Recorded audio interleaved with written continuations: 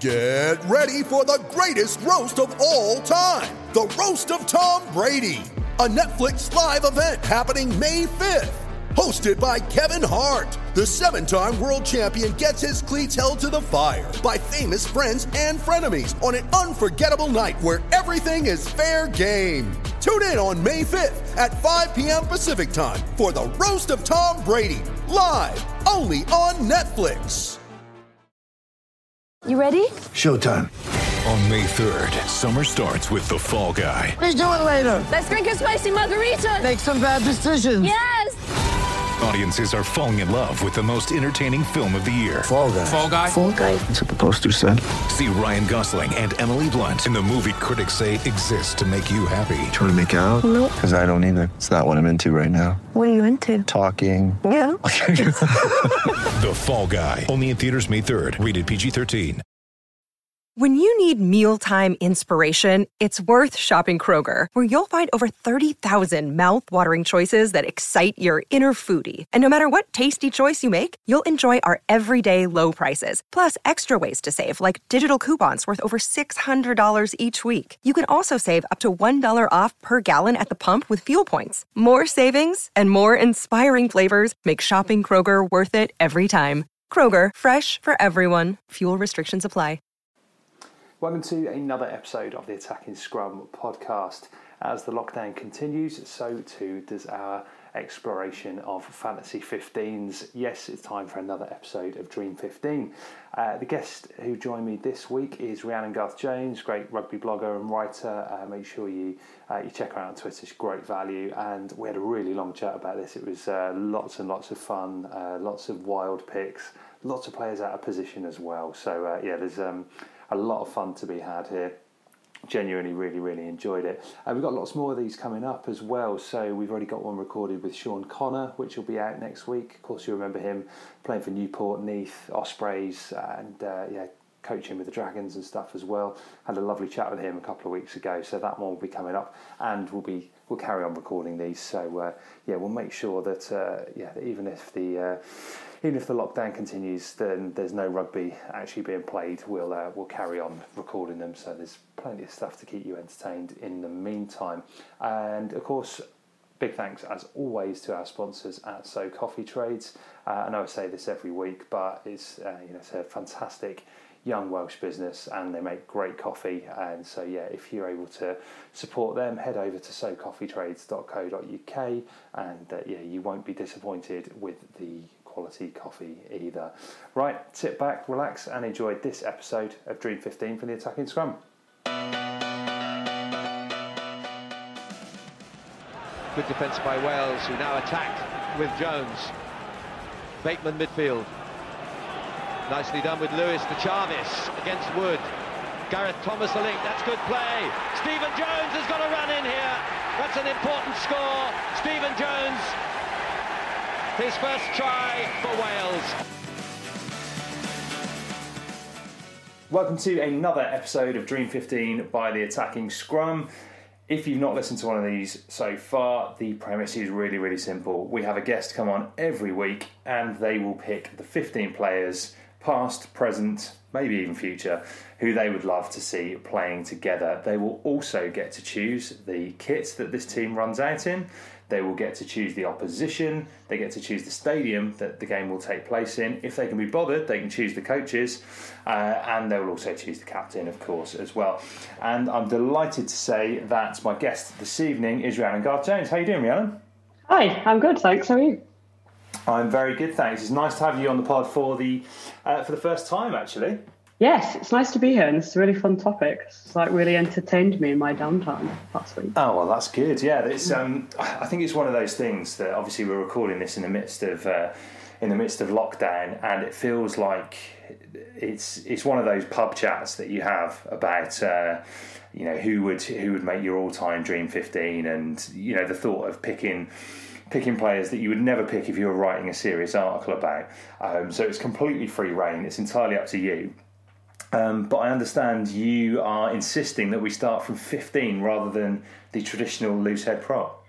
I am, and if you let me, I'm going to be doubly difficult and make a second demand. But I swear, both of them are like legit. The second demand is that we deal with the back three as a back three. This is outrageous. I know. Well, look, it's your team. It's your team, so you can. Yeah, exactly. You can I'm in charge. I'm the you are in dictator here. charge. Yeah, grab the ball by the horns. Right. Yeah, go for it. Fire away. I think first of all, like, you want me to talk about some of the players that I considered, right, but didn't yeah, that's what we generally do. Is we'll have kind of like a bit of the shortlist. So yeah, talk us through. Just before we get into that, actually, I've seen you kind of talking on Twitter and written a couple of articles about versatility within players. Does this have anything to do with why we're dealing with a back three and starting at 15? No, not really. Although that might come in later. No, I'm going to stop interfering there. People who follow me on Twitter, perhaps you have to be quite dedicated and read most of what I say, but might have noticed that I'm really, really fond of the idea of a triple fullback back three. I just love it, and honestly, I think excellent. If you consider it objectively, if you don't think about, I want X winger in my team, you just think about the pure sort of positioning. Like, why would you not have three fullbacks? Because they're all going to be great defensively. They're all going to be great under the high ball. They're all going to be great at running. Like, it's a flawless premise. I like it. I'm again, anyone who's listened to the pod will know that I am fond of a proper fullback. I like fullbacks who are not converted wingers. Look, anyone who ever watched Jason Robinson play will show what an amazing. He was brilliant at 15, despite being a league converted winger. However, I love the thought that you could, even in the professional era, you had 15s who weren't necessarily even that quick, but they ran such good lines and were so good under the high ball and had such a siege gun boot, you could get away with it. So I love a proper 15. So I'm really intrigued to see who this, who the candidates were. So you just completely ruled out wingers then? No. So I have considered wingers. I just dismissed them for the ultimate goal of a triple fullback. Fantastic. So obviously I considered Shane because I'm not crazy. Equally obvious, I think George North, Glory Days George North, sort of 2011, 2014 period. Oh yeah. Because why would you not? Also considered Tommy Bowe. Because I think for a really long time, my casual rugby viewing, one of my strongest memories does seem to be sort of tipsily yelling Tommy Bowe as he ran down the wing, sort of irrespective of who he was playing. It's like I'm a Spurs fan. I just think he was magic, and he was so good at outside centre as well, which I loved. Do you know what? You're quite right there. He was one of those players who you don't see as much of it these days. It feels like a bit of a noughties thing, wasn't it? Having wingers and 13s kind of crossover, but I don't feel like you have it quite so much now, because I think 13 has become one of those real specialist positions. But he was very comfortable there, wasn't he? Yeah, I think there are a couple of examples, and I think we'll come back to those later. But yeah, I think Bowe was really interestingly good, and I was watching the 2009 Lions for the first time, actually, recently. I was kind of unwell, I think, when it happened. And I was sort of laughing about going from that centre combination from the first two tests to the one in the third test. And I'd forgotten, actually, just how good Tommy Bowe was at 13. He was cracking in that game. Better still, the end. So that third test was what? Was Flutie and Bowe in the centre, wasn't it, I think? Yeah, and so I'd been joking about this. We rewatched it before Sky put it on. We just did it as a group of us. And I'd been cracking jokes about the only thing I know about this series is the violence and the deterioration in a centre partnership. And someone said to me, I'm not going to tell you, I'm not going to name any names, but just wait until you find out who ends up in the centre in the third test. And I quite like spoilers. I have no problem with things being spoiled for me, but that was just about the greatest reveal of my life, to find out that Mike Phillips ended up in the centre in a Lions test. Also, as well, there will be listeners of a certain vintage like myself who went through long periods of time of looking at the Scrum 5 forum on the BBC website. So you kind of, in the days before Twitter, that forum was kind of, was the hotbed of Welsh rugby chat. Yeah. And honestly, I swear to God, once a week you would have someone come on there and say, has Mike Phillips ever played in the centre or on the flank?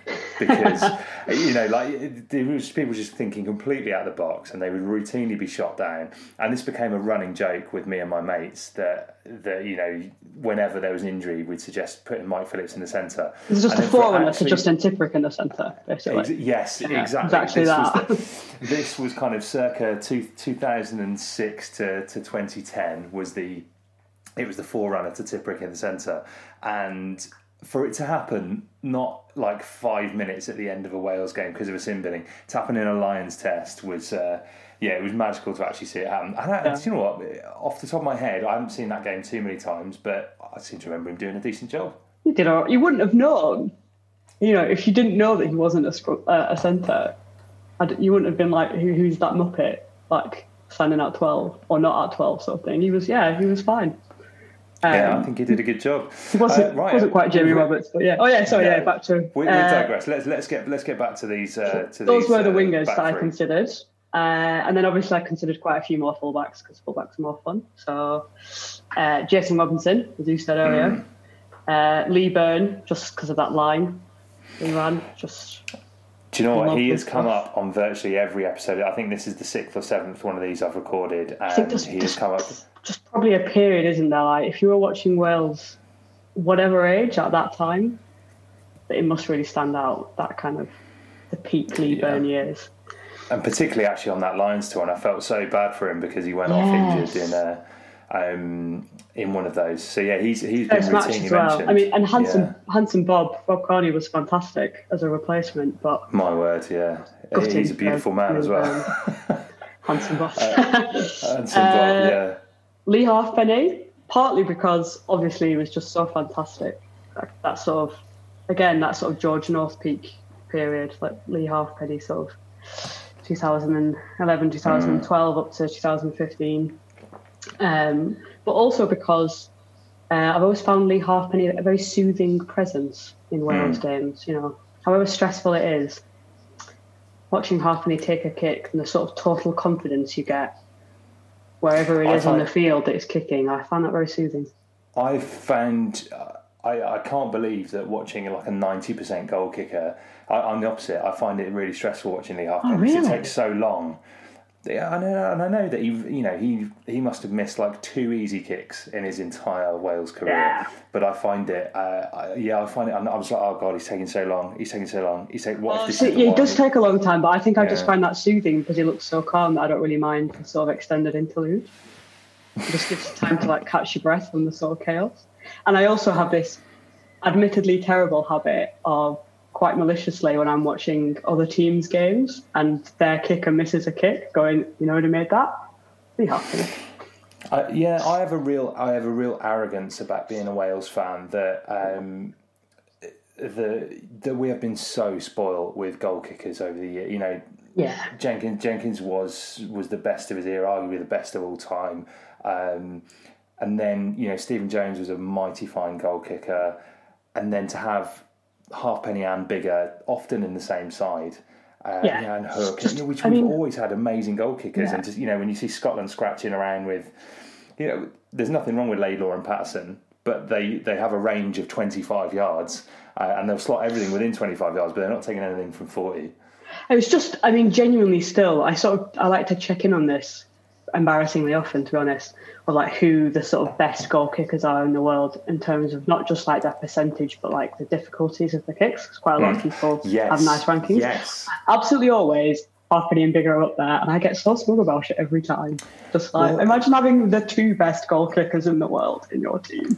And the other thing that really annoys me as well is you're quite right, is you will often see on whether it's a Six Nations game or Leinster or whatever, and it'll be it's Johnny Sexton, he slots it, he doesn't miss those kicks, and I was like, he does actually, he's got a great percentage, but he will have a road kick every game, and maybe one in every 15 games he'll have a real stinker like he did against England this year, and that's why Farrell is the same. Like he's a fantastic clutch kicker, but his percentage actually isn't anywhere near as high as I think most people think. Like But I would trust Farrell to take a big kick over Sexton. Trust him to take a big kick, but in terms of just pure, like, if you knew you were going to have 10 kicks at goal in a game, Farrell's percentage, I think, is more like sort of 75-80, whereas Halfpenny and Biggar are like basically 90. Yeah, they're absurdly good. It's just ridiculous. But still anyway, no Halfpenny in the team. But still not Halfpenny in the team, no. And the last one I considered and dismissed in a fit of pique was Ben Smith, who is obviously just a wonderful player. My accents are really terrible. That was my very best effort. I'm sorry, everybody. I even wrote it down in the accent to try and help myself. But anyway, I enjoyed it. The ones I picked were in no particular order. They can slot in anywhere they want. Liam Williams, quite predictable, I think, really. He used to annoy me a bit when he first started playing, because I sort of felt he was a bit reckless. He gave away too many penalties, and he just didn't seem I thought he was like he's a wonderful attacking player, but he doesn't really seem reliable enough. And he's just transformed, I think, the last few years. Like you can't have a conversation about the best fullback in the world right now and not talk about him. Like, agreed. He's a ridiculous player in every aspect of the game. And obviously very, very comfortable on the wing, interchanging with my other selections. The second one is Emily Scarratt.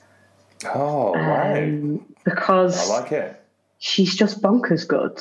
Like, I can't remember who it was. Someone referred to her as a cheat code, and it might be like the only time someone's made a computer game reference and I just completely got it. Like, yeah, she's ridiculous. She can sort of play anywhere in the back line, I think. Her game intelligence is like off the charts. She's a really lovely outside centre as well, from what I've seen. And yeah, just defensively great kicker, lovely attacker, runs beautiful lines, like could almost certainly play comfortably on the wing as she interchanges. Like, fantastic. I like it. Let's keep going. The third one, this is maybe a bit of an outside shout, but if anyone doubts me, just like look up a highlights reel. Is Keane Murumuravalu, who has been to 3 World Cups now for Fiji, and has a lot of sevens experience, and I think it's just the kind of player who you see in almost any game and think, give that guy like a proper platform in the pack, and just it would be carnage. And he's just someone who every single time I've seen him play, I think, yes, I want to see more of you. And I always try and put him in my fantasy team as well. And he always does quite well in my fantasy team. It's interesting to say you've gone for 3 15s out of kind of principle. You have managed to pick 3 highlights reels 15s, haven't you? You've got proper box office in all 3 of those players. In my defence, I think, well, maybe not Murumuravalu as so much, but like Emily Scarratt and Liam Williams can definitely do the boring sort of dirty grunt stuff. It's just that they're all box office when they want to be, for sure. And I think you want that. If you're going to go mad and have 3 fullbacks, you want them to bring a little sort of sparkle to the team. Well, I agree, and I am going to allow you to have picked 3 fullbacks and to discuss them as a back 3. But what I'm not going to allow is I'm not going to allow you to say they can figure out where they play. You need to tell me who wears 15, 11, and 14. All right, no, I did write it down this way because I thought you might make me do that. That's fair. So Liam Williams on the left wing. Okay. In 11. Makes sense. Emily Scarratt at 15. And Murumuravalu at 14. You can come up as a wing, do some fun stuff. Good stuff. Right, let's move on to the centres. I really hope Mike Phillips is one of them. Oh, if only. Very nearly considered a sort of comedy 15 pairing of Mike Phillips and Justin Tipuric, I won't lie. Again, I sort of did these in pairs because I feel like something else that I bang on about a lot, along with versatility, is like balance. All about balance. And I think, you want your centre pair to be a pair. So I came up with a couple of individual sort of amazing shout-outs who were Semi Radradra. I don't think that needs an explanation. Wrecking ball. Yeah, and I just think, like I was talking with someone recently about Chris Ashton going to Toulon and just absolutely destroying the top 14 try-scoring record in his first season. And obviously that's because Chris Ashton runs amazing support lines and is a great finisher and a great poacher and stuff. But he said when he was asked about it, and it is true, you know, if you're playing outside Semir Andranda, it's pretty hard to not score like 20 plus tries in a season. Absolutely.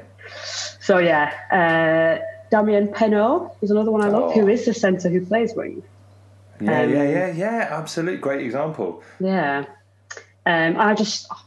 He's too new to pick seriously in a Dream 15, I think, however so whimsical you want to be, but he is a lovely player, and I really, really hope he doesn't pick up a lot of injuries, and kind of, I want to see him all the time, basically.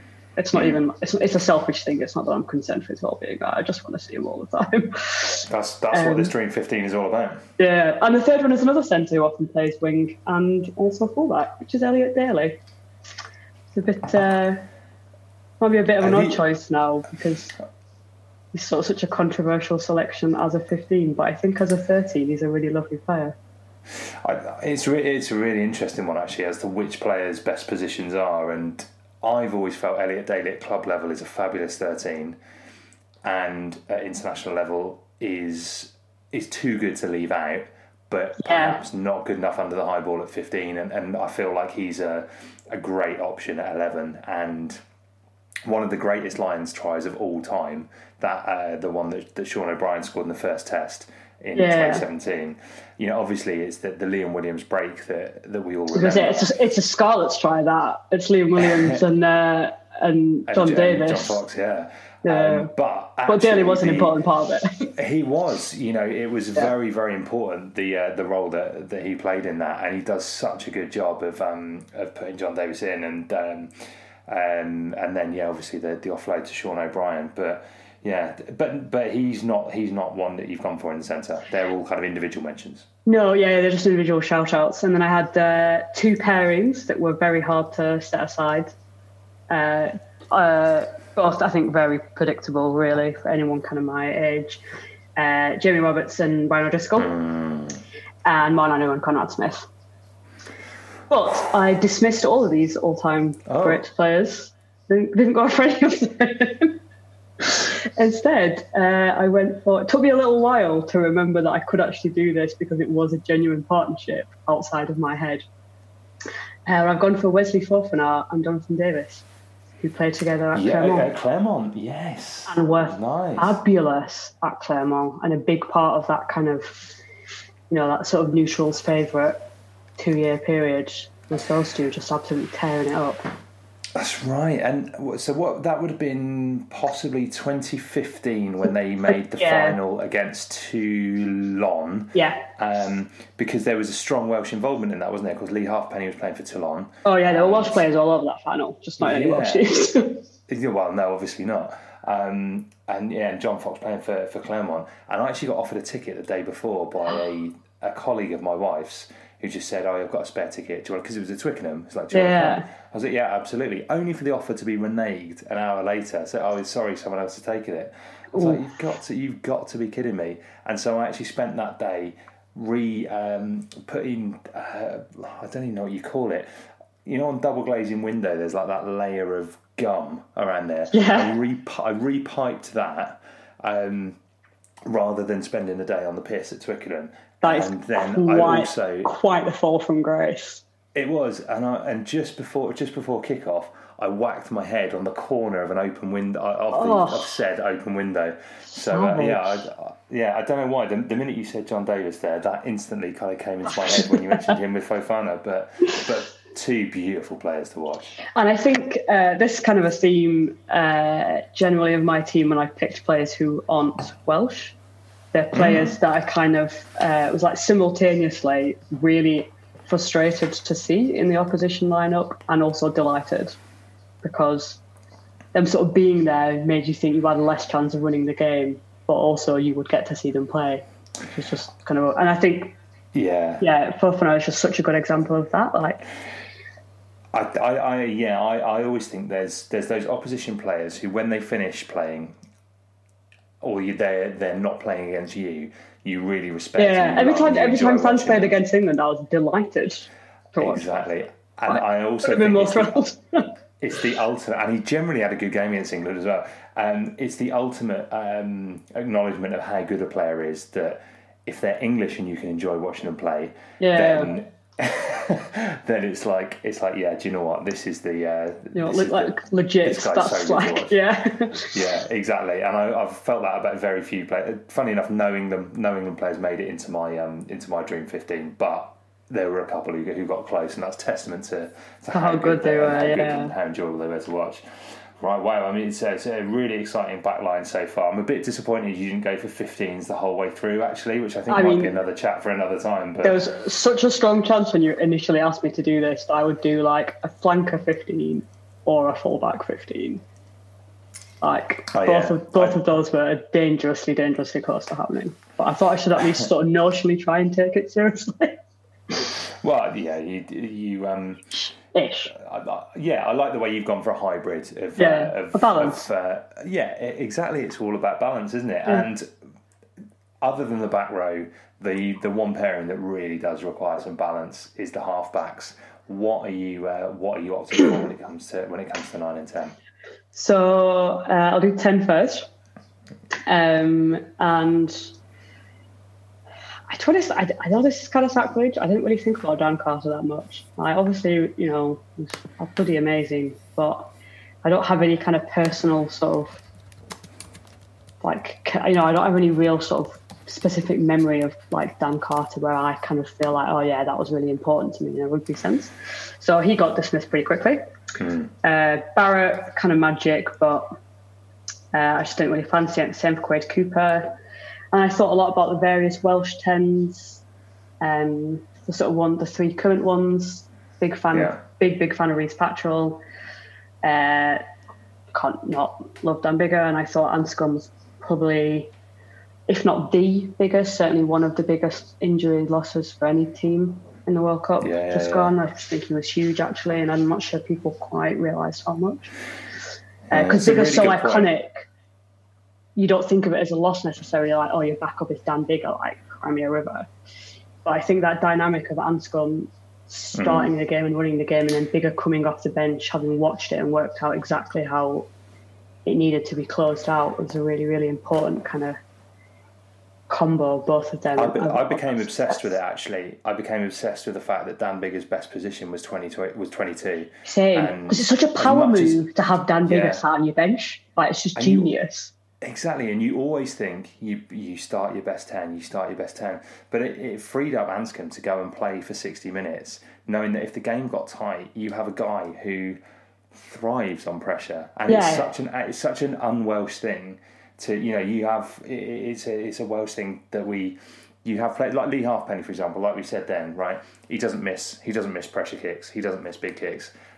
And famously missed one in 2011. And I don't remember that didn't happen. Oh God! I don't know what you're talking about. Sadly, it's stained upon my soul. But just before that kick, and I remember it as clear as day, Nick Mullins on ITV says Halfpenny steps up to take the kick. He's definitely going to have the distance.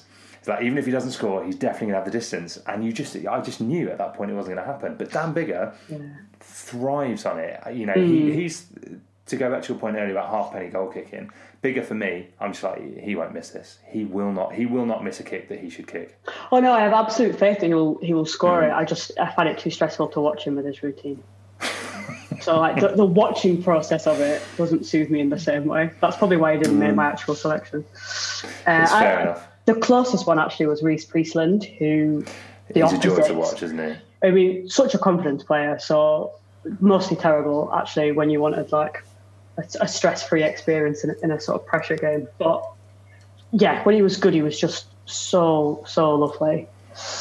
And every now and again, for Bath, he's kind of had one of those just like majestic games again, and it makes me so happy to sort of watch him do it.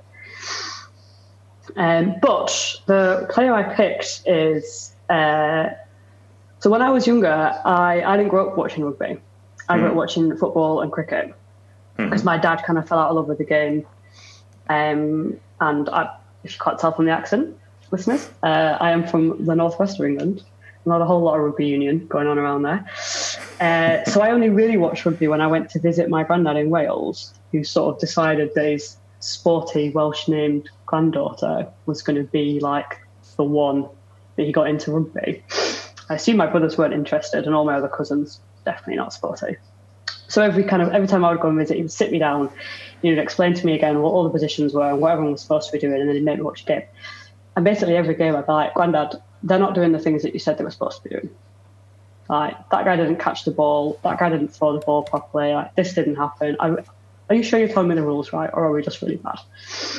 I think it was unfortunate that I only ever watched games where we were quite crap, which I didn't mind the losing so much, because I grew up watching other sports teams that lost all the time. Like, that was kind of a comfortable level for me. It was really hard to get to grips with what was happening. And again, I'd never played, but I just kept watching this team who didn't do the things that I was told they were supposed to be doing, except for Stephen Jones, who always did exactly what I'd been told he was supposed to be doing. And was just, always to me, I find him so calming. About the forerunner to Lee Halfpenny for me, I just absolutely trust when I see him that he's going to do the right thing, which is perhaps not quite accurate, and more because of this sort of slightly muddled childhood introduction to rugby. It's a really interesting one, actually, because I know what you mean. I have so many fond memories of watching Stephen Jones play rugby, and to go back to that 2009 Lions tour, he was absolutely imperious then. And we watched this recently, and I was like, you know what? People have always told me that I'm really lame for having Stephen Jones as one of my favourite players. Like, he's quite sort of boring and no, he wasn't functional. He was magnificent. What the other about? Do you know what I think was particularly great about him was his he didn't look particularly graceful, but he had this wonderful service, and his ability to make the right decisions at the right time was definitely something he had. And there are some games that one against South Africa for the Lions, he was superb in that second test. Yeah, but also the 2005 in Paris. So I've literally written both of these games down. Second test 2009, second half France 2005. Absolutely, and he there's that one break he makes in the game in Paris where, and again, this goes back to him not looking particularly graceful. He seems to run for 70 yards and make a clean break whilst at the same time running like he's got a fridge on his back. Yeah, it's almost like this treacle that he's running through. Yeah, I know exactly what you mean. Yeah, but he was magnificent. He was a great player to watch and got the best out of those outside of him. I think was what his real gift was. And that's kind of the thing, the players I've got outside of him, they're just burst into the seams with like talent and creativity and sort of flair. And I think Stephen Jones is kind of his understanding of who to release and what to do and when exactly to do it. When you've got a backline that's kind of so talented it could get confusing, almost, if that makes sense. Like, he is kind of the perfect 10 for that. Absolutely, to just make the right decision. Yeah. I like that. That's good. And did a little bit at 15 as well, actually. Oh yeah. I'll be honest. There are a couple of players in this team who I just did not consider them not being in the team. I pretended that I came up with alternatives, but some players just got written down at the start and they stayed there, and there was no question about them ever changing. And Stephen Jones is definitely one of those. Well, no arguments from me on that one. Who is his partner at halfback? So I had a whole spiel for this, right? I had this kind of like I went on a big sort of thought process about it. I'll be honest, I spent way too long thinking about 9. About this kind of idea of like you can have very sort of almost perfunctory 9s who just do the basics so well, and that's all you need. And I think like we make a lot of jokes, everybody, and I'm going to assume, including us all, about like Eddie Jones' selections at 9 that he kind of just wants. Well, that he picks Ben Youngs at all, but sorry, I feel like I'm really mean to Ben Youngs. But I think what he wants is a very perfunctory scrum half, and that's why he talks about having someone like Ben Curry step in at 9, because he's not bothered about the flash stuff. He just wants you to get the ball quickly off the ground and into the right player. And I think there are, other kinds. So like, he's not perfunctory at all, but someone like Aaron Smith is just like a perfect passer, and you would pick him just for being a perfect passer. He's so like kind of he doesn't get it wrong. He executes everything brilliantly. He's almost too perfect. Again, I think he's a cheat code player. to me. Yeah. You know, Aaron Smith is there's almost it's boring. This sounds really harsh, but there's a little lack of charm. I don't know if you like. Yeah, no, that's exactly it. It just there's no kind of. So this is sort of my thing. Like, there's no magic to it. Yeah. But then it went on a whole. The magic is that he's almost too magic. It's like, I don't know if you follow any other sports, but like, I take no joy in watching Roger Federer play tennis because he's too good at it. It's boring. Boring. He's going. Yeah, Tiger Woods did not like when Tiger Woods was playing golf. I had no interest because it's like it's just, I don't know. For me, I need someone who almost has a flaw and can succeed without that. And Aaron Smith is just like too perfect. Right, so this leads actually perfectly into. Obviously, I also considered Mike Phillips because how could you not? But really, what I was sort of balancing up was this idea of like, the sort of perfect but quite boring, charmless scrum half, and I think Aaron Smith is like a perfect example of that. Versus sort of the truly magic scrum half, and I think those are almost always French. Partly because French rugby players are delightfully mad. Yeah. Probably, actually, because the role of a scrum half in France is so different, right? Like, they're so often the actual general, they're the playmaker, they're the decision maker. So you get these kind of really wonderful, memorable scrum halves. And I had this whole spiel and examples of those, and I was going to end up with Antoine Dupont, because I think... he's a magnificent player. He's a great example, isn't he? And he's not been around for very long, but he's just already so great. But I didn't, because I told someone, Elgan Evan Alderman, who I recommend you follow on Twitter, if you can find him, because he's brilliant for like really niche hipster sports facts. He has other qualities. He's a very nice person. He's a good writer as well. He writes for the Times, but he's great for like niche sports facts. And we had this running joke about the free fullbacks thing. So I told him, and he was like, "Oh my god, you haven't picked Shane." And I was like, "Yeah, I know, but I think they're like." Oh, you haven't. So, and he was like, "I can't take any credit for this. The genius is always." He was like, "So obviously you're going to pick Shane at 9, right?" And I was like, "Well, I am now, yeah." That's outstanding. I love it. I absolutely love it. And the more I think about it, I was like, no, it's genuinely a brilliant idea. I'm not taking it back. It is magnificent, and it's, I don't know, it's one of those things that like you try and explain it to people who perhaps weren't following Welsh rugby in 2003, but had this guy who is, he's Wales' greatest ever winger, if not greatest ever player, right? How he went to that World Cup as third choice number 9. And was doing bits and pieces. It was at Neath at the time, wasn't it? It was pre-regional. It was at Neath doing bits and pieces at 9. I remember Neath playing Newport in about 2000. Shane was goal kicking for them from the wing. Honestly, I swear I'm not making this up. Oh, I believe you, I do. Shane was goal kicking for them.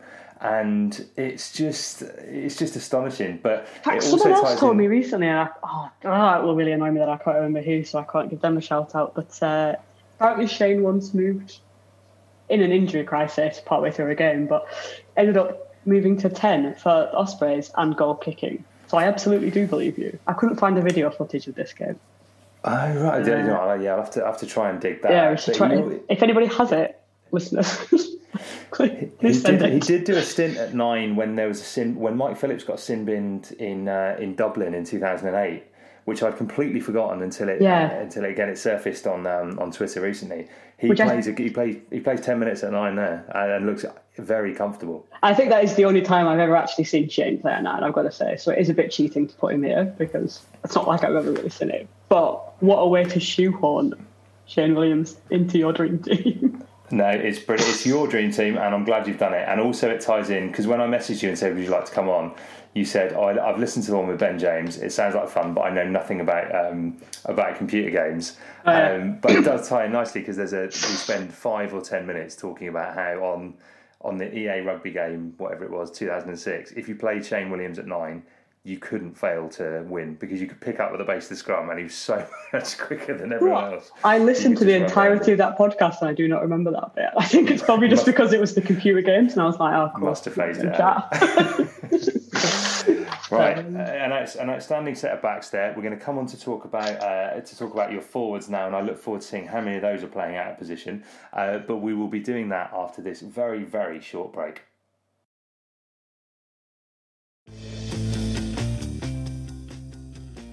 I'm Sam Warburton, and you're listening to the Attacking Scrum.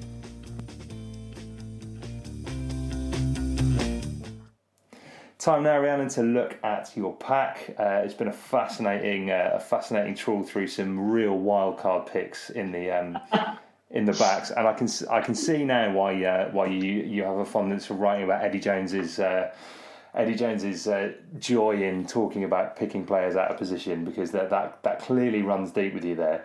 Well, I think also there's a logic to Eddie Jones's decisions, and we all miss it because it's just so fun to talk about how ridiculous his statements are. Like, he packages it deliberately in a mad way so no one takes it seriously.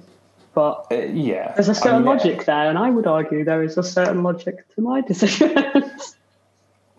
It's a stretch. There might well be. I mean, the thing is that, you know, I don't know. For me, all those Eddie Jones things I've seen straight through. So what was it this year? What was the one he did this year? It was Curry playing at 9. Was that this year's trump card? So we talked about Ben Curry playing at 9. Ben Curry, right? The lesser of the lesser of the two genius. Yeah. They are twins, aren't they? I think. Yeah, they are twins. Yeah. Yeah, he talked about Ben Curry playing at 9, and I actually did basically write an article that was technically about other stuff, but was essentially about this. And I think that's, I think there is so obviously he just says that stuff, right? He says it to annoy all of us. Yeah.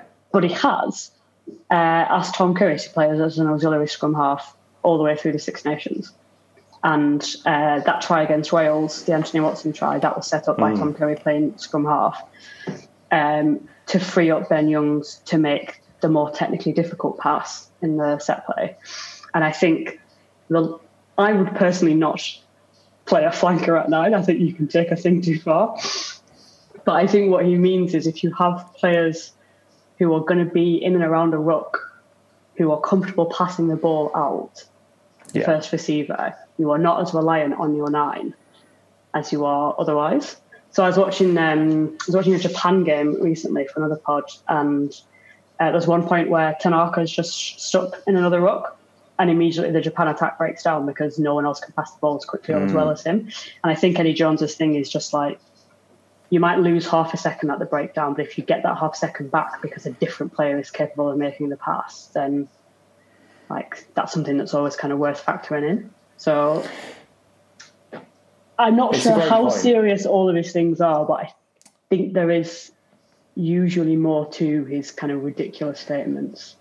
Yeah, I mean, I think the first, but his kind of the main reason he does it is because it takes all the pressure off the players, and people aren't talking about Ben Youngs at 9. They're talking about Eddie Jones saying these things with a supposedly straight face. It's very much the kind of the Jose Mourinho playbook of like. It's Mourinho. Before that, it was Brian Clough. It was it's the take the pressure off the players thing. Well, Gatland used to do it as well. Yeah, Gatland, absolutely. But you're right. At the same time, there is an element of truth in it. But there's nothing new in that. Having open side flankers. They were historically the link then between backs and forwards. But I think I think Eddie's very good at that. This is a drum I bang quite a lot actually, and it is about versatility and kind of and balance as well, I think. But like professionalism has gone so far now that lots of the things that we've kind of ruled out in the last 10, 15 years, which is a lot of player versatility, say, just for example, are now sort of becoming things that you're looking back to and going, well, we did that 15 years ago and we stopped doing it because of this thing. But if we did it in a different way, now it would actually help us address that problem, like the line speed. Almost always, I think, is the sort of case now. But yeah, the other thing is if you're playing a team who have 3 amazing sort of breakdown merchants and you've only got 1, then you need to find some other way of combating that. And I think kind of going back to you can't just redo things that we did in the amateur era, because very obviously they won't work against like a professional defence especially, but there are lots of things that we used to do in rugby that I think with a bit of tweaking can be brought back, and I think Eddie Jones is someone who really kind of likes that. It's a really interesting point and an actual kind of serious little aside. Sorry, completely unrelated to any of my selections as well. let's get it back to the fullback who you've selected at loose head prop. Right, so loose head prop. I can pretend that I considered other players. I think Beast is a good Also, Lucid. Yeah, I think. Lucid, yeah. Beast, Mako. I wrote down some others, but honestly, I can't even bother to pretend that I considered anybody but Gethin Jenkins. I would have an entire team of Gethin Jenkins, to be honest. Forget the fullbacks, forget the flankers, just Geth. Everywhere. Perfect. Yeah, I mean, it's interesting. This again, like as I say, as we get into like episode 7 of doing these Dream 15s, there's certain players who come up all the time, and Gethin is one of those because it's just nigh on impossible to leave him out. I managed to just because, you know, I wanted to be not slightly contrary, but you know, I went for a slightly left field pick, but ultimately, if I was picking a team of the best players I've ever seen of any nationality, Gethin Jenkins would be right at the forefront when it comes to Lucid Probs. That's the thing, and there were other kind of positions where I was like, oh, maybe I should be a bit more like, you know, imaginative, and I should come up with something else. But I think like Shane Williams, certainly the best winger and definitely one of the best Wales players of the last of the sort of modern era. But I think I'd have to give it to Geth. He's just such a complete player, and I think now we sort of take it for granted that Lucid Props can do that. But some of the mad shit he was doing 10, 15 years ago, he was just, when he retired, I did this piece. It was very kind of like an SEO sort of heavy piece, which is not really something that I do normally, but someone asked me to, and I was like, well, it's Gethin, so sure. And it's basically just a highlights reel of all the different ways that Gethin was great. And I was like, this is loads of fun to write. I don't like this at all. Let me just find another video of Gethin doing something mental. Yeah, that's the thing, is actually for a Lucid Prop, he's full of joy, isn't he? You know, it's so full of joy. And also, Gethin could just do the full 80. You don't need anyone on the bench. Yeah, I know. It's amazing. And to think, you know, again, because he played for so long, he did straddle kind of an era where it was so different. To think he's only retired in the last couple of years, but he was also a cornerstone of 2005 Grand Slam winning side, and he was also in the 2003 World Cup. You know, and the games were so different. They were still They were still wearing baggy cotton jerseys in those days. But I think he evolved and he modernised the game. Yeah, and he has this sort of unfair rep, I think, in some parts of he was kind of like a show pony prop and he wasn't really very good in the scrum. But actually, well, first of all, the amount of scrum changes that happened over Gethin Jenkins' career, you know, there were periods where he was a brilliant scrummager. There was just that kind of brief period where the laws changed and he just sort of got on the wrong side of all the referees, but it's not indicative it was about at all of his 2014, career. Wasn't it? He had a rough ride. It was just after that the Wales against England in 2013 and the Lions turn Australia, where he was just brilliant in the scrum. He was just destroying everybody. And there was that 2 years afterwards where he got this reputation for being really dicey, but actually, in a career that long. Yeah, in an international career of whatever it is, 13 years. Yeah. He probably had a to go from a game that was still 3 games, you know. Yeah, and to go from a game that was essentially in many ways still kind of amateur to the kind of almost peak of professionalism is mad. And a magnificent choice. Plus, I read Sam Warburton's book recently, and it has an anecdote in it about Gethin once grabbing the coaching mic off the water boy and telling the coach to substitute a player for being shit, and the coach did. And I think that on its own would be enough to pick Gethin Jenkins, to be honest. Yeah, it's a good choice. No one is ever going to argue with you at picking Gethin at 1. They can try, they can try, but it's a futile argument. What about Hooker then? So I'm a Scarlets fan. Obviously, very very tempted to pick Ken Owens. Also a massive fan of Richard Hibbard, who I think possibly up until the build-up of the last World Cup, my uncle was joking that we could put Hibbard in the squad. Do you know what? To be honest, my uncle was not joking. He was deadly serious. In his time at Gloucester, he was absolutely superb, and obviously fell out of favour with Gatland for one reason or another. But a magnificent player, and again to go back to that Lions tour in 2013 and that game against England, Bonkers, utterly bonkers, yeah. And also I think there might be a couple of England players coming up who I am sort of considering. I'm a big fan of Jamie George. Yeah, I am actually. He would fit that bracket of modern day player who plays for England, who I have nothing but admiration for. Yeah, I actually think he should be the England captain. I think I might have written about this before. Because he is that kind of. He's he's obviously really well respected by the rest of the team, and he's not like a showy leader, but he has really good game intelligence, very good at talking to referees.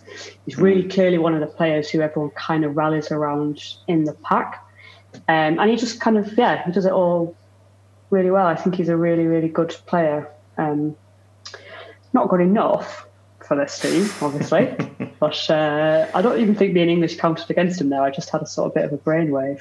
Subconsciously it did, but that we certainly won't hold that. Going to pretend to be above that. This is a classic example, and there's another one coming up of a player who. It's not so much when I saw him in the opposition lineup. I think he's pretty regular, but you just sort of see him and be like, "Oh, what is even the point when they have players like that? Like, why do we even bother?" They're just kind of ridiculous. But also at the same time, then you'd watch the game and you'd be like, damn, this is so good to watch. And that's Kevin Mealamu. I think as well, I like a lot of I like a combination of kind of sort of, I want to say physicality, but really I mean sort of bastardry.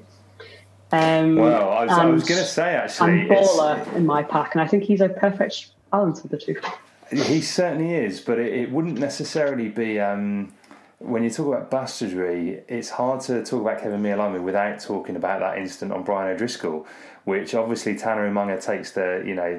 That's true. Tanner Umaga gets the rap for it, but he does. But Mealamu was very much, had blood on his hands during that as well. I had sort of forgotten about that, but I think I'm not going to hold it against him because I have sort of sold him to myself on all of his other qualities. I'd prefer it if he didn't drop any of the opposition on their heads. I'll tell him that in the coaches meeting. Do you know what? As well, you can guarantee that off the pitch, he's probably the nicest man. Absolutely. But and there's just something about a player like that who's just such a git to play against, and then he'll just make a kind of wonderful 20-metre break with a perfect offload at the end, and you're just like, I hate you, Kevin, but also I love you.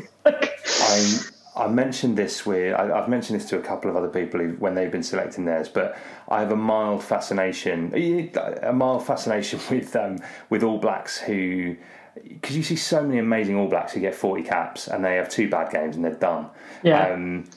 Because the strength in depth is like that. I have a huge fascination for All Blacks who get over 100 caps. I've just looked this up now. Mealamu had 132 caps. Yeah, that was another reason as well. Just imagine. Astonishing. Staggering. And he retired. Well, he came off the bench, didn't he, in the World Cup final in 2015.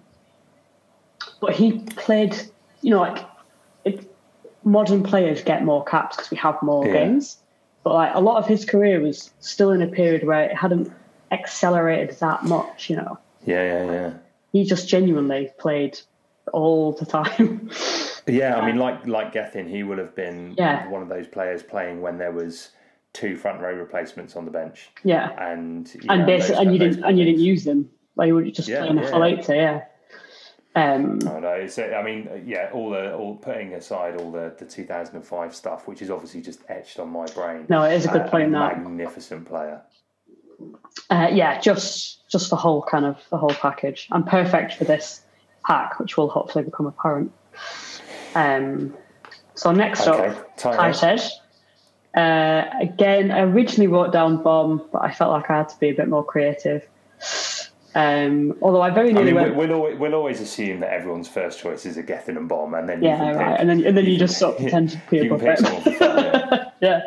And I actually nearly went back and put him in again, just because he did a podcast recently with The Rock. I think it was Matt Dickinson who did an interview for The Times. They had a whole series of what it takes to be a Grand Slam winner.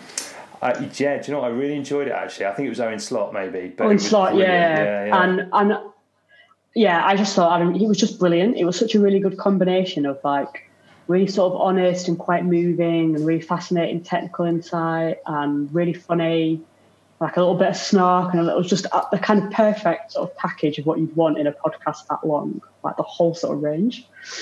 So yeah, I honestly nearly picked him for his podcast performance. Didn't. Another England player I considered, Kyle Sinclair, who I think as well, he I gave him as much stick as anyone last year when Alan Wynne-Jones wound him up straight off the pitch. But I think he's still really young. He's like 25 or something. Man. He's again. Do you know what? He's one of those players. I have no problem seeing him play well. Yeah, he's just come along such a long way already. Yeah. And I was genuinely kind of gutted for him in the World Cup final. He went off after like 2 minutes. Yeah, that's it. I wouldn't have been gutted for him if I'd have seen him get munched in the scrum or. That would have been fine. Yeah, that would have been. That's fine. But you're right. To be ruled out with injury just feels like the hardest. A bit of pill to swallow. I just kind of think as well, like he's the kind of tight prop who he's still young. Still, he could improve so much. That he could be one of those players who you're like, remember when he started and he was just this kind of like mad bastard of a prop, and now he's... I remember watching Martin Johnson play for England, and people going, he was too much of a live wire, he was too much of a loose cannon, and everything that followed with him, and he led them to a World Cup and everything else, and the 2 Lions tours where he was captain and largely. I'm not saying that Sinclair's necessarily going to be a captain, but I can certainly see a situation where he's a key leader for England, and he's and I think he's self-aware. That's the crucial thing. Like he analyses his game, he looks at his faults, he really, really wants to work on it, even if that's like the emotional side of things as well as like a technical or physical thing. And I just think that that's the kind of thing that makes good players great. And not great enough for my team, obviously, but it was fun. Okay, who is the tight prop who's great enough for this team? So I nearly went for Nicolas Mar because I kind of loved him, proper sort of French psychopath prop. But actually, I went for the opposite of that in many ways. Tadhg Furlong. The jukebox. He's such a sort of talented, lovely prop, and yet rock solid in the scrum. I think he had a bit of a tough year. The last 12 months maybe have been a bit tough, but that sort of peak, that 2017, 2018 sort of period where it was just like, to see tight heads like that who have that kind of engine, who can do all of the nuts and bolts, gritty, nasty shit stuff, and then be at the centre point of a pitch perfect Joe Schmidt play. It's like, I want that in my team. I want it. Yeah, I can't disagree with it. I mean, imagine getting hit by Tadhg Furlong. Like, it must be. It must hurt so much. By a wardrobe. Yeah, I think there was that scrum, the Wales against Ireland when was it just when Liam Brown had come on? I can't remember, but when we were on their line and Ireland won the scrum, and Tadhg Furlong was celebrating like it was absolutely everything, which I guess it was, because we should have scored. And I just think for a prop who I think is kind of in some ways known for his hands, there's just something about that still what he really loves is the bread and butter stuff. Like, he is a tight head prop. He's not someone else kind of just masquerading there because he's a bit heavy. He loves both sides of it, and that's just great. Yeah, it's a mighty fine choice. What about the engine room? Right, so thought about Tadhg Beirne. Just for double Tadhg? Yeah, just for the fun of it. I'm a Scarlets fan, and I just think, Tadhg Beirne was stupidly good in that title-winning season. I remember saying at the time, I was like, this guy's a test lion, no doubt. Which is such a big part of it. And I think he hasn't stepped up yet, but and someone asked me about this recently because they were like, you're a Scots fan. You said he was great. Like, he hasn't shown it for Ireland. And I was like, well, he's been injured pretty much constantly. He's not had a run at it. He's got all of the skills. And he keeps being brought on at 6, and it's like, well, he can play at 6, fine, like he covers it, but he is a lock really. And just because he's a modern lock, like if you're going to give him a chance in the Ireland team, I think you want to give him a chance alongside James Ryan in the engine room, not coming on at 6 in a game that has already kind of got away from me. You know, I don't really think that's a fair crack at the whip when he is fit. And he just, for someone who's not that big, you know, like some of the tries that he scored just powering over the line from close range, actually, like just his footwork and his kind of the vision you can have even at that close range to spot exactly where to sort of plant your foot to power, you know, he was great. Similarly, in some ways, I guess, Leona Nakarawa, fabulous player. Brody Retallick is a bit like Furlong in many ways. He just sort of does everything. That's kind of ridiculous. It's almost not fair. Yeah, he's a cheat code. Yeah, he's definitely a cheat code. He's outrageous. He's like again, without wishing to get too far down the video game route, he's like an end of level boss. You know what I mean? Like I understand that. Yeah. On Street Fighter, on Street Fighter 2 or something, he's like the end of level boss. He's also just like, you know, you joke that maybe you could have a flanker play in the centre, or, you know, like maybe you joke that like Gethin could do it, but like having a lock who could play, like Brody Retallick absolutely could play centre and he would be just completely fine. He's just he's a freak. But again, a bit too boring. I thought about Paul O'Connell. Yeah. He was up there until I had my moment of realisation. Because obviously I picked Alan Wynne-Jones at 4. I'm sorry. I know it's really predictable. I know everyone else picked him as well. But I didn't. Well, again, like I say, I didn't pick Gethin. You're just contrary. But I could not leave Alan Wynne-Jones out. And no one can leave him out because he's basically a religion at this point. Right? Yeah, he is. So I went for the person I thought would be the best partner to Alan Wynne-Jones and the best constituent part of my pack as a whole, and that was Victor Matfield. Yeah. Oh, nice choice. And first time he's been mentioned, I think. Outrageous. What has everyone else been playing? I think there were about 20 different things I could think of to say in his defence, but the thing that stood out for me is that it's painful, obviously, for us Wales fans. That South Africa team in 2015 was, in many ways, ragged and borderline on Zimmer frames by rugby standards, including him, realistically. There was way more salt and pepper in his hair, from my memory. And I felt like he dragged that team by just like sheer willpower and the determination to not be embarrassed at a World Cup all the way to a semi-final where they gave the All Blacks the kind of closest shave they had in the tournament. And I frankly don't think that team was anywhere near good enough, actually, to come third. I think they basically did it because, not just him, but because of players like him who were just like, we're not having this. We're not going to be embarrassed. That Japan thing that was it. That was the one-off. It's not happening again. I just think that's a very so South African impressive thing to turn up at a big tournament, isn't it? You know, Australia have done it for years, where they've been hopeless for 3 years in between, and then actually as they did in 2015, and just kind of remembered and went, we're Australia. We don't lose at this point, and South Africa have done that numerous times. They have, but I think to do it particularly, you know, he was like 38 at the time. He'd been retired for like 2 years.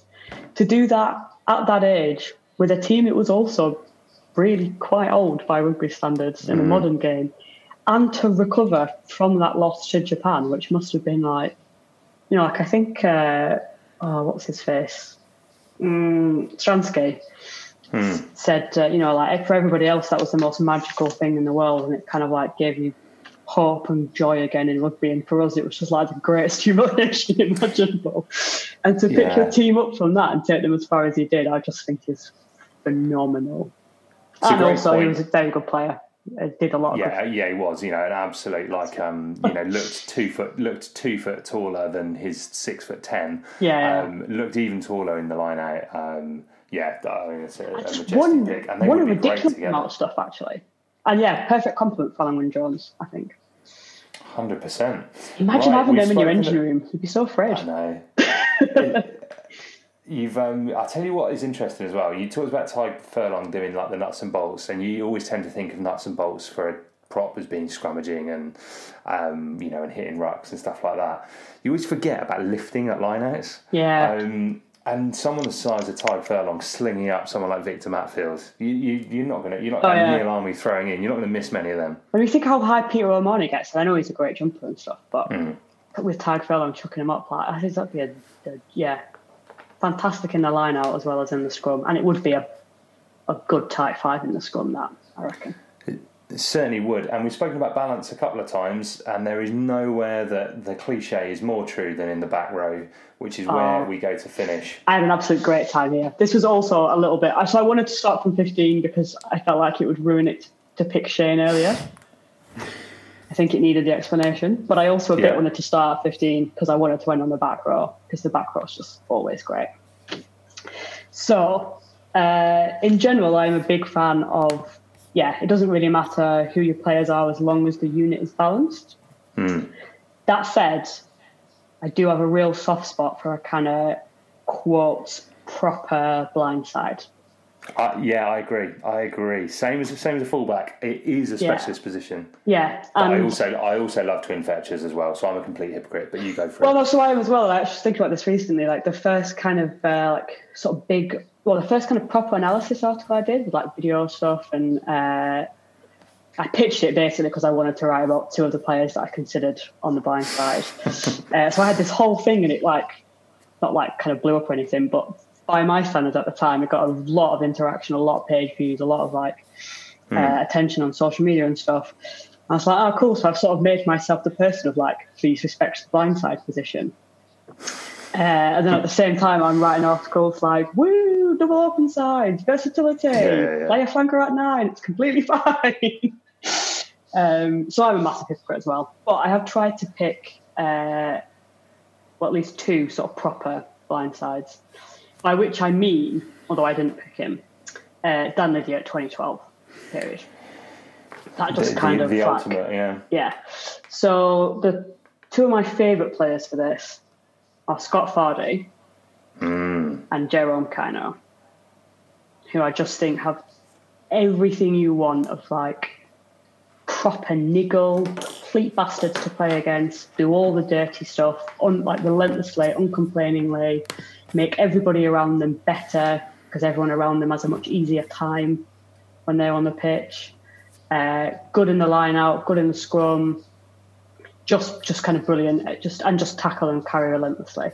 And I think you watch Leinster now, and it's not the only factor. Obviously, they're ridiculously good academy in the time that Stuart Lancaster has had, and there's loads of other factors in how good they've become. But having Scott Fardy basically week in, week out, because he's not affected by a central contract or an international window, it's just that is kind of a cheat code for a domestic league. I think it's ridiculous. No, you're absolutely right. Australia were not the same team without him. That combo. We spoke about 2015 a minute ago, and he was majestic in that tournament. And absolutely essential to how good Australia were. Pocock and Hooper didn't work as a pairing in the last World Cup because they didn't have Pocock didn't have someone doing what Fardy did. He was having to do it himself. And then that whole balance of their back line didn't work without Fardy there to do the kind of nuts and bolts stuff. And I also kind of think, not that they should have tried to somehow lure him back and keep playing him at the age that he sort of is, but New Zealand in the last World Cup missed a player like Kaino. For as brilliant as Surveyor is, and Sam Kane's he's a great flanker, but I think they just both open sides, aren't they? They are both open sides, and while Sam, Surveyor, he does carry, he does put himself around and stuff, but I think they just missed the proper sort of niggle, and just they just missed a proper blindside, and I think that wasn't actually. I gave them quite a bit of stick for being a bit too sort of cute with their selection choices, but I think really they just didn't have an option. Liam Squire wasn't available to play, and they didn't really have another blindside who was as good enough. But I think if they'd had someone like Jerome Kaino, things might have gone differently for them, basically. Interesting. But I picked, I think a lot of people always kind of say he's an open side, but I'm not having that, to be honest. I picked Thierry Dusautoir. Do you know what? You get We keep talking about cheat codes, right? This is your cheat code because Dusautoir, when it comes to French and South African flankers, it's a different beast to how we know it. Right, yeah. So Dusautoir could do a 6 and a 7 job. It didn't matter what was on the back of his shirt; he could do both. But also, I think the reason I picked him in the games where he was iconic, where he's carrying and his tackling, you know, like that 38 tackles he put in that game against New Zealand. Yeah, this is 2007. Yeah. That's the sort of. I'm not saying an open side doesn't tackle anything, but I think I'm not picking him to be a fetcher or a link man. Is what I'm saying. I'm picking him to do the work on the right side. And do you know what? As well, you're right, because when you talk about Dusautoir, I always think of that game, and I think about his sheer work rate and what a leader he was. But he does have great carrying ability and had nice hands, and the complete flanker, really. Yeah, he was just fantastic. And again, just one of those players that, let's face it, France have needed for a very long time. He'll just take the game by the scruff of the neck and be like, oh, lads, I will deal with this. Just don't get in my fucking way. Which he did repeatedly against New Zealand, hilariously. But I think that's a fantastic quality in a play. It wasn't like he just kind of only occasionally showed up. No, and in a French side that has a tendency to adhere to national stereotypes and sulk, Dusautoir was quite the opposite. And it always seems like a really lovely bloke. Like a guy you would want in your team as a teammate as well as like as a player. Big tick for him. Love him. Great choice, can't argue. I'll tell you another thing with Dusautoir, right? For a player who played the way he did, you look at him now, right, and he must be nearly 40 years old. There is barely a mark on the guy. Do you know what I mean? Like, there's no scratches on Thierry Dusautoir's face. So I realised this recently. He spent his time hiding on the wing. Yeah, I realised this recently. I've never noticed it before. I think we were watching the 2007 game. I was like, Thierry Dusautoir, not a bad looking man, you know. Like, he's come out of a professional rugby career quite well. He looks like he's been hiding out on the wing the whole time. Good for him. He does, which clever as well as a warrior. Yeah. Right. What about the actual open side position then? I so badly wanted to pick Sam. Again, I simply had to. Yeah, I've written him in capital letters with stars around him to sort of make the point to myself of what I did. I think for the period where I really, really got into rugby, I'm not just kind of really got into it and watched it, but really formed my own opinions, I think, and was kind of like willing to fight for them. Like, I think everybody that I watched rugby with and talked rugby about was kind of a Justin Tipuric fan. And Justin Tipuric is also on my list of considerations, obviously, because he's amazing. But yeah, I was just always kind of like, I'm not saying I wouldn't have Tipuric in the team, but I would always pick Sam first. Like, I think he brings more than people gave him credit for a lot of the time. And I love, actually, that as much as I didn't want him to go out the way he did, I love that the way he went out was just proving that he's the best, like, referee manager of the modern era. And just that face-off with Kieran Reid going like, my man, what the fuck is happening? What? And Sam just really calmly like, all right, yeah. It's just perfect. Yeah, it's astonishing, really, and I'm again, people don't need to hear my thoughts on Sam Warburton because I basically created this podcast just to talk about him. I mean, that is a worthy endeavour, in my opinion. I would create a podcast just to talk about Sam Warburton. I am not a fan of autobiographies generally, to be honest. Definitely not sport autobiographies. I think they're kind of often quite banal and a lot of cliches. And Sam Warburton's arrived. My friend sent it to me as a present. I came home from work knackered. I cycled home in like 40-kilometre wind. I didn't realise how windy it was. So I was like really, really tired. I came home, saw the package and was like, yes. Sat down on the sofa. I was starving when I got in. Sat down on the sofa and just read it cover to cover without getting up. Didn't go to the toilet, didn't make myself any food, didn't get changed out of my clothes, just sat there and read the whole thing. Yeah. And I'm a fast reader, but it was mostly because it's a really, really good sports autobiography. He's got. So we interviewed him for when he was promoting the book, and again, I've never been. As we were saying off air, I don't do this for a job. This has been fun, and walking to meet him for this, I never dreamt when I started to do this podcast I'd get to meet him. Yeah. And do you know what's more as well is, whenever I've met sports heroes in the past, I've learned not to be disappointed. I always think if you meet them and they're a nice guy, it's a nice bonus. But with Sam, I genuinely think the only other person that I would be that disappointed to meet and them to turn out to be a bastard would be Bruce Springsteen. The same, absolutely the same. I literally said this one the other day. I think I just imagine really that everybody famous is probably a bit of a dick and will eventually be exposed just for that. Assume it. And those are the two people who would just genuinely devastate me. Exactly. Do you know what? All of this stems from my time when I worked at TalkSport. And again, we had nothing to do with with the programme, and worked in the commercial team, and met a former England cricketer who shall remain nameless, Darren Gough, who turned out to be a massive arsehole. And I just from there on in, I just assumed. And then when I met Sam, and I met him about 2 or 3 times, and he's the nicest bloke. He has time for everyone, and it was just it couldn't have. But his brain is just he's got such a rugby brain there that's the fascinating bit. And he was just so willing to do kind of whatever it took to make himself better. To the point where I'm reading the book, I was a bit like, Sam, I'm so glad you're retired, mate, because I'm not sure this is very good for you.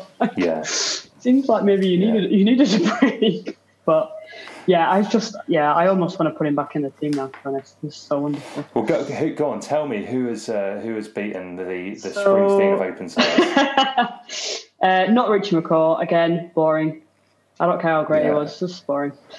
Not Pocock. Very nearly Paseliato, who is a bit of a cheat code again, I think. But I went for Nugget. I went for Martin Williams. Yeah. And I felt a little bit vindicated doing this because Sam himself picked Martin Williams in his Street 15 on the open side.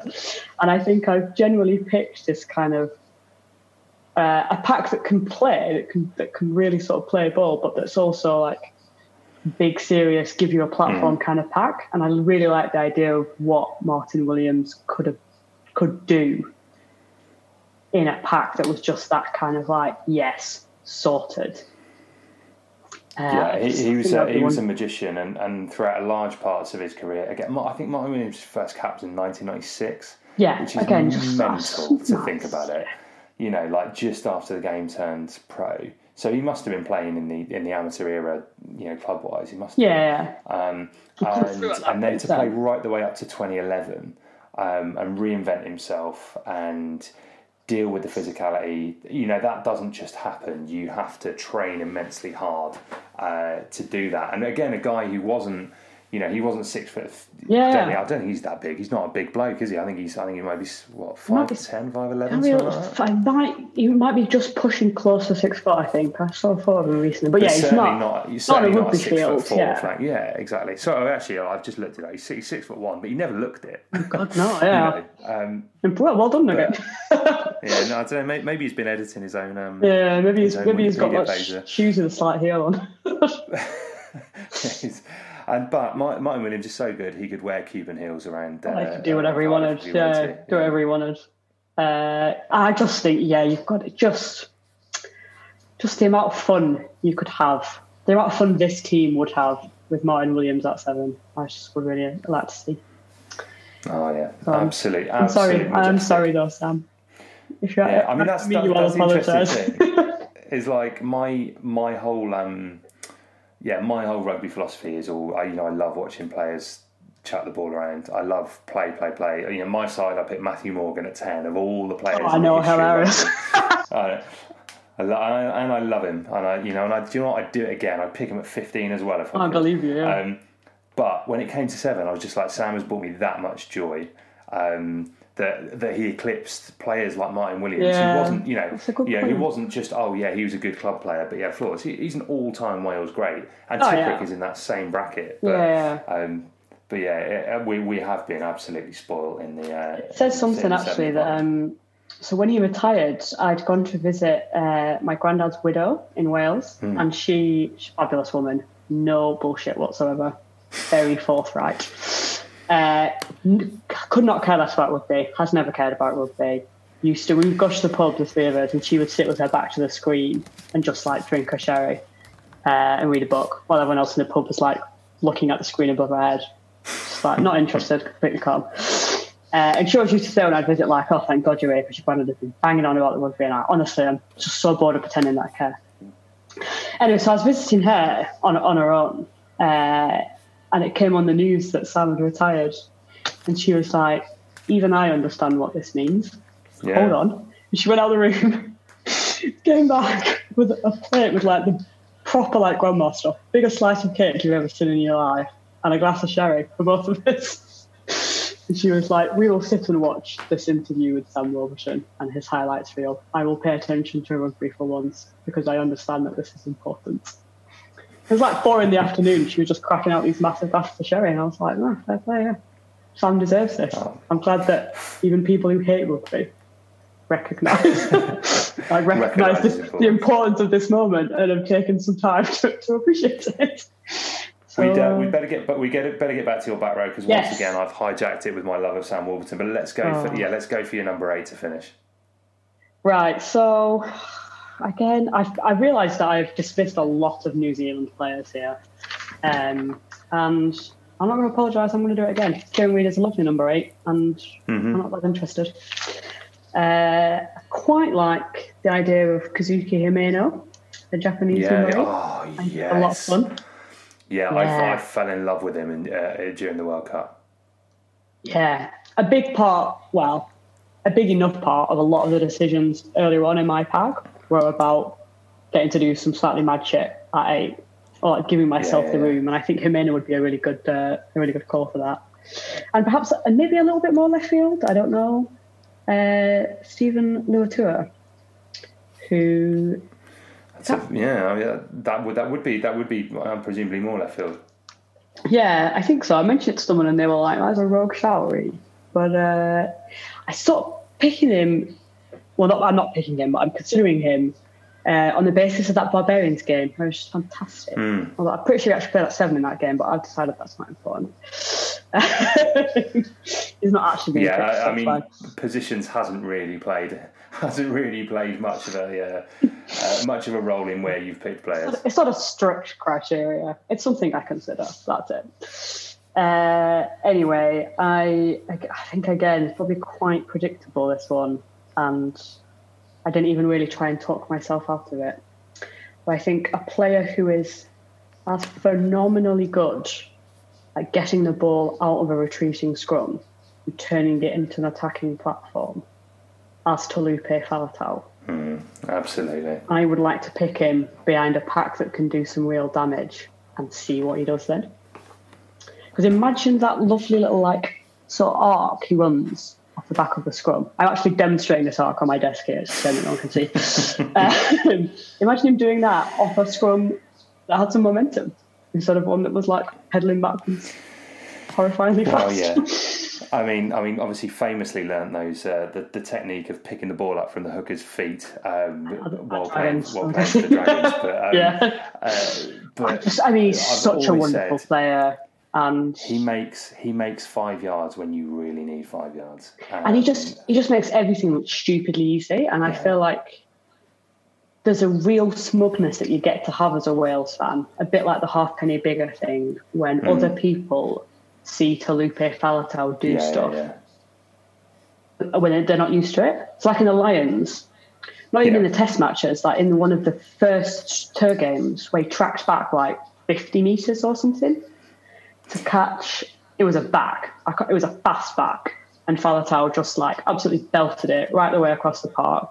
There was someone who we definitely would have thought would be quicker who started ahead of him and didn't get there in time, and he just put in this absolutely perfect tackle, wrapped him up, carried him over the try line, kept the ball, just flawless. And I remember people watching it being like, bloody hell, maybe we won't misbelieve Unipola. And I was like, I told you. I know. When Billy Vunipola couldn't go on the tour, I was like, that's a real shame. That's really sad. And also, it means there won't be a kerfuffle when Gats picks Sparta. Yeah, exactly. Do you know what? I think he should thinking do. Similar thing. Yeah, I remember thinking a similar thing. Thinking, oh, well, that's good. Billy, Billy won't be disappointed when he has to play at 6 or something like that. Yeah. It's just, or like when he gets to play at 8, but everyone knows really that Falatau's the man. I know. I mean, the thing is, like with the Lions, is what I hate about social media is the last 2 Lions tours have just been turned into this circus of I can bang the drum loudest for the player who, who plays for my team. And actually, the Lions is the beauty. That's the beauty of the thing for me is that I can sit there and go, like we're saying, my respect for Jamie George was built out of the 2017 Lions tour. I was like, this guy's fantastic. I was delighted to have him, and I liked him before, I think, but I wasn't remotely resentful he was starting before Ken. I was like, good call. Good call. Yeah, exactly. Fantastic player. And same for like Mario Itoje, great player. Yeah, no, I mean, he's an arsehole when playing against him, but, for the Lions, great player. You get that joy of for 6 weeks of cheering on players who you never otherwise would do. Yeah, and that's the beauty of it for the Lions, and I kind of wish people would stop banging on about and I try and be really objective when we're on Twitter and stuff, rather than go my player's better than your player, because it's just like that's not what it's about. We're supposed to have a common enemy here rather than infighting. Yeah, and the whole beauty of it is that that we set it aside for the sort of the common enemy. I mean, I do think it's perhaps easy for us to say that given how strong the Welsh presence has been on the last 3 tours. I think that's mostly been correct, and I think that objectively they've been good decisions in terms of not just that Gatland was the coach and therefore he knows those players better, but there's partnerships there that work and there's ways of playing, and then on a tour that's as condensed as the Lions, there are some decisions where you pick where quality isn't necessarily the overriding factor. Like maybe you pick a very slightly less good player because they have a better understanding with someone else who's integral, and I do think, a lot of the selection decisions maybe in the last kind of 2, certainly that plays a factor. But I do also, I think one, I'm not having it that Falatau wouldn't have been the best option at 8 in the last one. No, that's true. But I do like to think that, because Sam didn't play in the first one because he was injured. But he came off the bench, didn't he? I think, yeah, he came off the bench, and it was Omani and Sean O'Brien, I think. Yeah. Yes, Omani O'Brien. Because Omani was captain, yeah. And I think that was the right decision. That was the right call, and it is obviously difficult to do that, especially because we all know our own players so well. Like, it's a bit easier maybe if I watch quite a lot of club rugby, I guess, a lot of domestic rugby, so I see the players in other contexts, so it's a bit easier to see them not as, say, like an England player or a Scotland player or whatever. But in general, obviously, you know your own players better. You know what they can do better than everyone else. When everyone was like, oh my God, Falatau was a really great number 8, I was like, yes. Yeah, no kidding. But I think it's not that they didn't rate him because they just don't like Welsh players. They didn't rate him that highly because they don't watch him play as often as we do. And if they did, then they would have come to that realisation as early as we did. But yeah, I honestly just think Falatau is just a kind of magnificent player. He makes everything look so easy. And he doesn't look like a big, sort of heavy-duty carrying gate, but like you said, he makes yards when needed to. And and he actually has not only soft hands in the rugby sense, but having shaken his hand, they are genuinely incredibly soft. Soft hands in real life. So, that's nice, I like that. Soft hands in real life. Right, Rhiannon, it just remains for the final bits of housekeeping, which I also think are the fun bits. Where would you like this game to take place? Against whom? What kit are you wearing? And who are the coaches? I picked the Millennium Stadium, and again, I tried really hard to think of. I considered a couple of the South African ones. Quite a nice view at Newlands Park, I suppose. Yeah, Loftus Versfeld always feels like a magnificent place. And there's sort of a good amount of atmosphere in those stadiums as well. And but to be honest, I thought realistically half the team is Welsh. They're going to play in the Millennium Stadium. No arguments there. The first proper rugby game I went to. Yeah, and that's what we're all calling it, realistically. Until Principality decide to pay this podcast some money or give us some tickets to call it that, then Millennium it is for me. If you're listening, Principality. Exactly. The first international rugby game I went to was at the Millennium Stadium, and it was the game against England in 2013. Wow, not a bad place to start, eh? I know, and my granddad had just sort of called me and said, I've got these tickets and I can't go. Do you want to go? Do you want to take your mate? He was an England fan. He did not have quite as much fun as I did. And we met my uncle in the pub in the bus drivers before the match, and he'd said, like, my granddad made me learn the anthem and made my uncle check that I could sing it and stuff. And my uncle sort of, there's a couple of sheets to the window already, and he made this big deal about how it's the greatest stadium in the world and there's nothing like it. And I was like, all right, Chris. It's very typical of him to get a little bit carried away. Anyway, we got there, and obviously he couldn't have been more right on the basis of that experience at the time. It was unreal. And my mate was like, fucking hell, this is a completely different ball game, isn't it? On occasions like that, it really is. Like, actually, I wasn't there that day, but I've done that. I've been there for Grand Slams and for wins over. Yeah, I was there last year as well, actually, for the game against England. I feel like I'm a good luck charm against England, and people should definitely give me tickets for that game. Yeah, Principality, if you're listening. I am really. I'm seriously a good luck charm. It was cracking last year, but I think I've never been to it and it been anything like what it was against England in 2013. It was a proper physical experience, and you could just feel it in your body the whole game. Completely mad. I'm not considering other options, to be honest. Okay. I've got my pitching for free tickets. I feel like maybe I don't think about this enough in some ways, but I also feel like my answer is quite good. I would pick the New Zealand team of 2005 that murdered the Lions. Oh yeah, that's a good. And actually, we've mentioned a lot of. Milami would be playing on both sides then, but I like that. Yeah, he probably could. To be fair, might be all right. But do you know what? I like that because actually we've mentioned kind of almost like the cheat code players, the rugby robots. Not robotic in the sense that they're not skillful and tactful, but almost they're too complete. The McCaws, the Carters, and that side is probably the epitome of that. From 1 to 15, they were just perfect at everything. Yeah, obviously some of the players in my team wouldn't qualify for Alliance, but that's not really the point. I think. No, it doesn't matter. This is your team versus New Zealand 2005. Simple as that. But it is a little bit about redeeming that turf. I think so. That was a big part of the decision. Let's go coaches next. So I could not decide on this, but there were maybe pretty obvious choices to be torn between. The first one is Cohen James, because it's remarkable actually that I didn't pick any of that team in this team, considering how much I was forced to listen to about them as a child.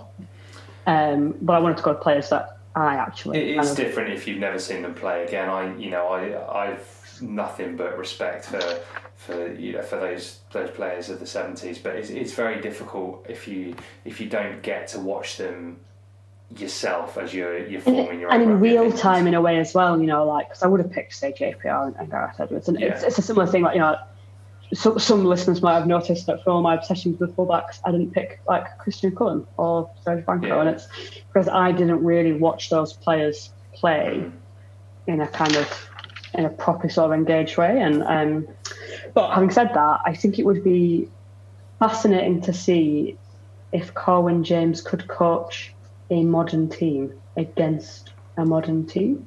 Do it. I just intellectually, I think that would be really interesting. But my other pick was obviously Warren Gatland, because he definitely can coach a modern team against a modern team. So I just went for Wales's two best coaches, one from the amateur and one from the professional era. Really. Magnificent. Okay, like that. And then all that remains is what jersey, what kit you'd like him to wear? And captain. Oh, Jersey's very straightforward for me. Obviously, it's impractical to play in, but I'm really only interested in 70s cotton jerseys. I'm just not willing to entertain alternatives. Unless it's a 60s cotton jersey, fine. I have 2 Burnley shirts, one from the 60s and one from the 70s, and I have 1 Wales jersey from the 70s, and I don't really want any others. I quite like the current Wales strip, to be honest, but only if I could have it in caution.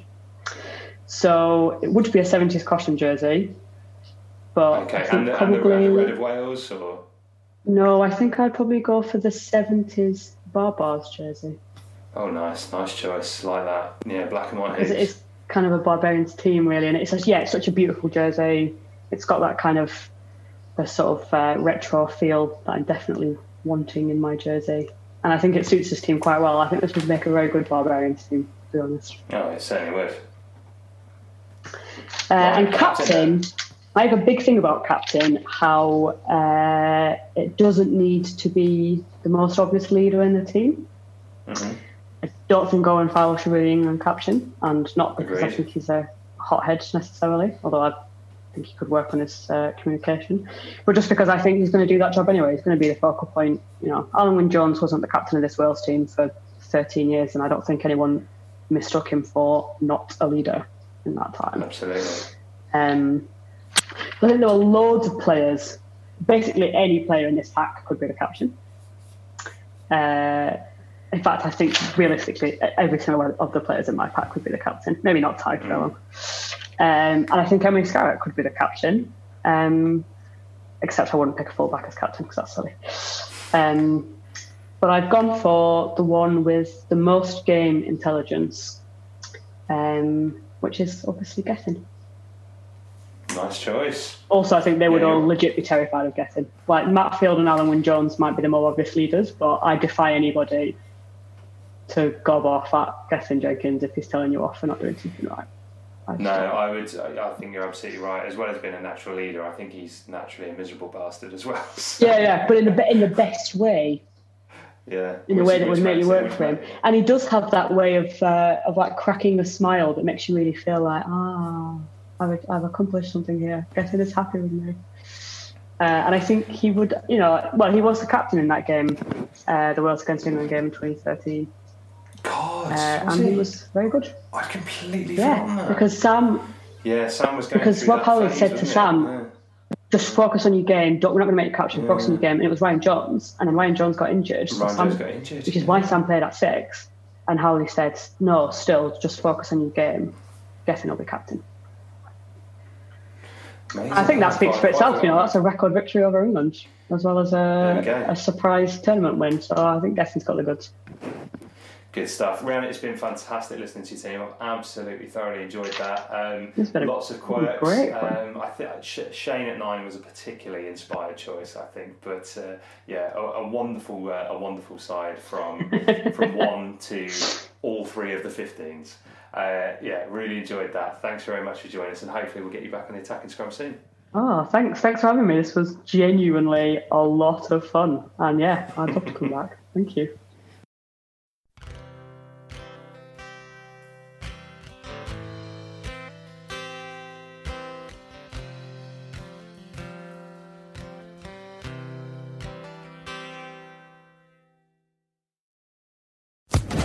Social Podcast Network.